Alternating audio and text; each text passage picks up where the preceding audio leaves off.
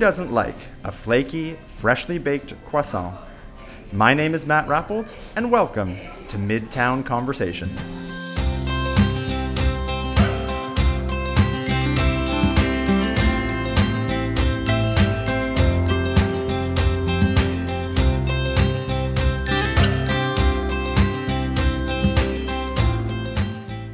Welcome to Midtown Conversations. Today I'm chatting with Mira Henderson, owner of the bustling Ghost Light Café, which specializes in, you guessed it, croissants.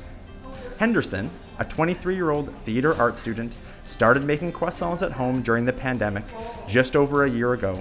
And now she has her own cafe and bake shop at the corner of King and Allen Street, where I am right now. This cafe is so popular that she sells out of croissants on the daily.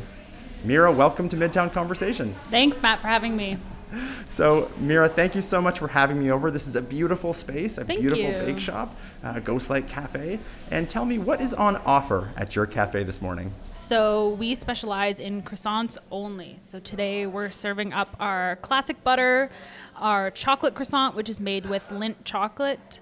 We have our sugar baby, which is one of our staples. It's a vanilla cardamom croissant, and it gets glazed on top. We also have our cheddar chai for those who like savory. And we also do vegan croissants. So we have an old-fashioned glazed vegan croissant, which is a vanilla nutmeg. And then we also have our everything bagel croissant, which has been really popular. That sounds delicious. I would have to go with that chocolate croissant. That sounds delicious to me. They are the first to sell out most days. And do you have a favorite one out of all those? Oh, gosh. It's a hard question. There's something just so rewarding about eating the classic croissant just because of how far it's gotten me. But yeah, exactly. I'm a sucker for the sugar baby as well, too. And why not? Right? That sounds delicious. So you opened this cafe this summer, but it was only about a year ago that you were teaching yourself how to make croissants at home. Tell us, how did you go from studying theater arts to now owning this croissant cafe in Uptown Waterloo? Yeah, it's a bit of a wild ride and a crazy story. I made croissants for the first time actually in April 2020. It was my dad's birthday coming up, and he loves croissants. I had nothing to do. School was closed, work was closed, and so I tried a batch for his birthday. It had been something I always wanted to try, but was a little scared of. I've been baking since I was 8 or 9, and they turned out okay. And it was like, okay, that was something I enjoyed doing, and so maybe let's try it again. And so I started slowly selling to my friends and family just in the neighborhood. Quickly took off. I was trying to do 18 dozen on like a weekend out of my tiny little kitchen. And so that's when I was able to say, like, okay, I think there's something here, so let's try, ramping it up a little bit. And so that's when I got a business license, and I started working out of the Courtyard Kitchens down in on Whitney Place, actually beside where For All does their production. And same kind of thing. We started there in August, and we were there until the end of February, and we would work on a pre-order system. So people would pre-order Monday to Wednesday for pickup Saturday, and by the end of February, we were doing 700 croissants on a Saturday. It was insane. And so again, it was that point of reevaluation of saying, okay, the demand is there. I'm still enjoying this. So let's see where we can take this. And that's kind of when we got to finding the space at King and Allen we had the space available, and we just kind of took that leap. And so now I'm here. It's very surreal. I have to stop myself every couple days and just say, where am I?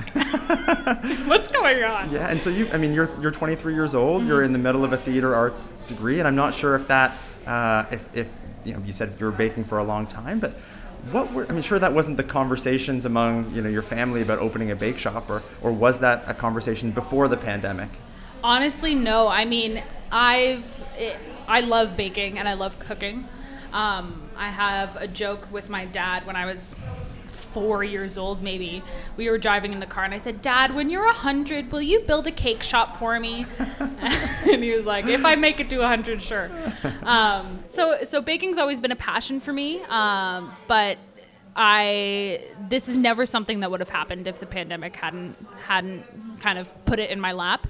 But I do draw a lot of similarities between theater and small business management of logistics and team management and stuff like that. So it has been a fairly organic change for me. But what I think,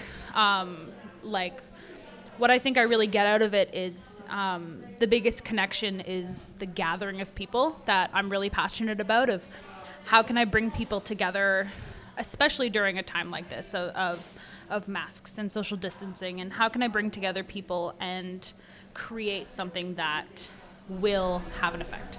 Yeah, absolutely. And you said that, I think I read somewhere that you'd like this space to be a cafe during the day, but then also a community space in the evening, or a space where people could do theater? Yeah, so that's kind of where the marriage of my two interests will hopefully one day get to, is I hope one day we can have a little bit of a bigger space to be able to have an art space in the evenings, and kind of cafe by day, bar by night, where we can have improv and comedy nights and open mics, because I've been in Waterloo my whole life, and I've been in the Waterloo arts scene my whole life. My parents are musicians. I did a bunch of music and theater growing up. And there's a huge art scene in Waterloo, but I don't see a lot of spaces that will put their flag in the ground and say, like, we are a space for the arts in Waterloo, where there's a lot of tech places, there's arcade bars and ping pong lounges, but they're especially after COVID, there's with like Rhapsody Bear Bar and Starlight and Chainsaw, we're losing the few spaces we had. So I hope that once we get through this, we can kind of rise up and fill the gaps a little bit. That's amazing. Now, you started the Ghost Light Café with a good friend of yours, and I'm wondering, what was your friend's reaction and your family's reaction when you said, I'm going to go into business making croissants? What did they say to that? I mean, they're always happy because they get to have the free samples. Yeah, and why wouldn't they be? Right? So no, I have been surrounded with such love and support through this and just I think about the days spent in here doing renovations of my family would be here, my friends would be here on their knees scrubbing the floor and painting these 14-foot ceilings, and definitely a labor of love. And it's just been, yeah, it wouldn't be possible without the people around me. My mom helped me finance to get started, which I'm super grateful. Even at Whitney Place, my dad and I's ritual would be, he would come on Saturday afternoons to sweep, and then he would get paid in croissants. So it's definitely been a family and friends endeavor for sure. And that's not a bad arrangement. No, it's not. He still comes and sweeps here on Sundays too. Who wouldn't like to be paid in croissants? That right? would be, I could get on board with that. I could do that. Yeah. So you mentioned that there are some connections in between your theater arts degree and the cafe, and one of those connections is, of course, the name.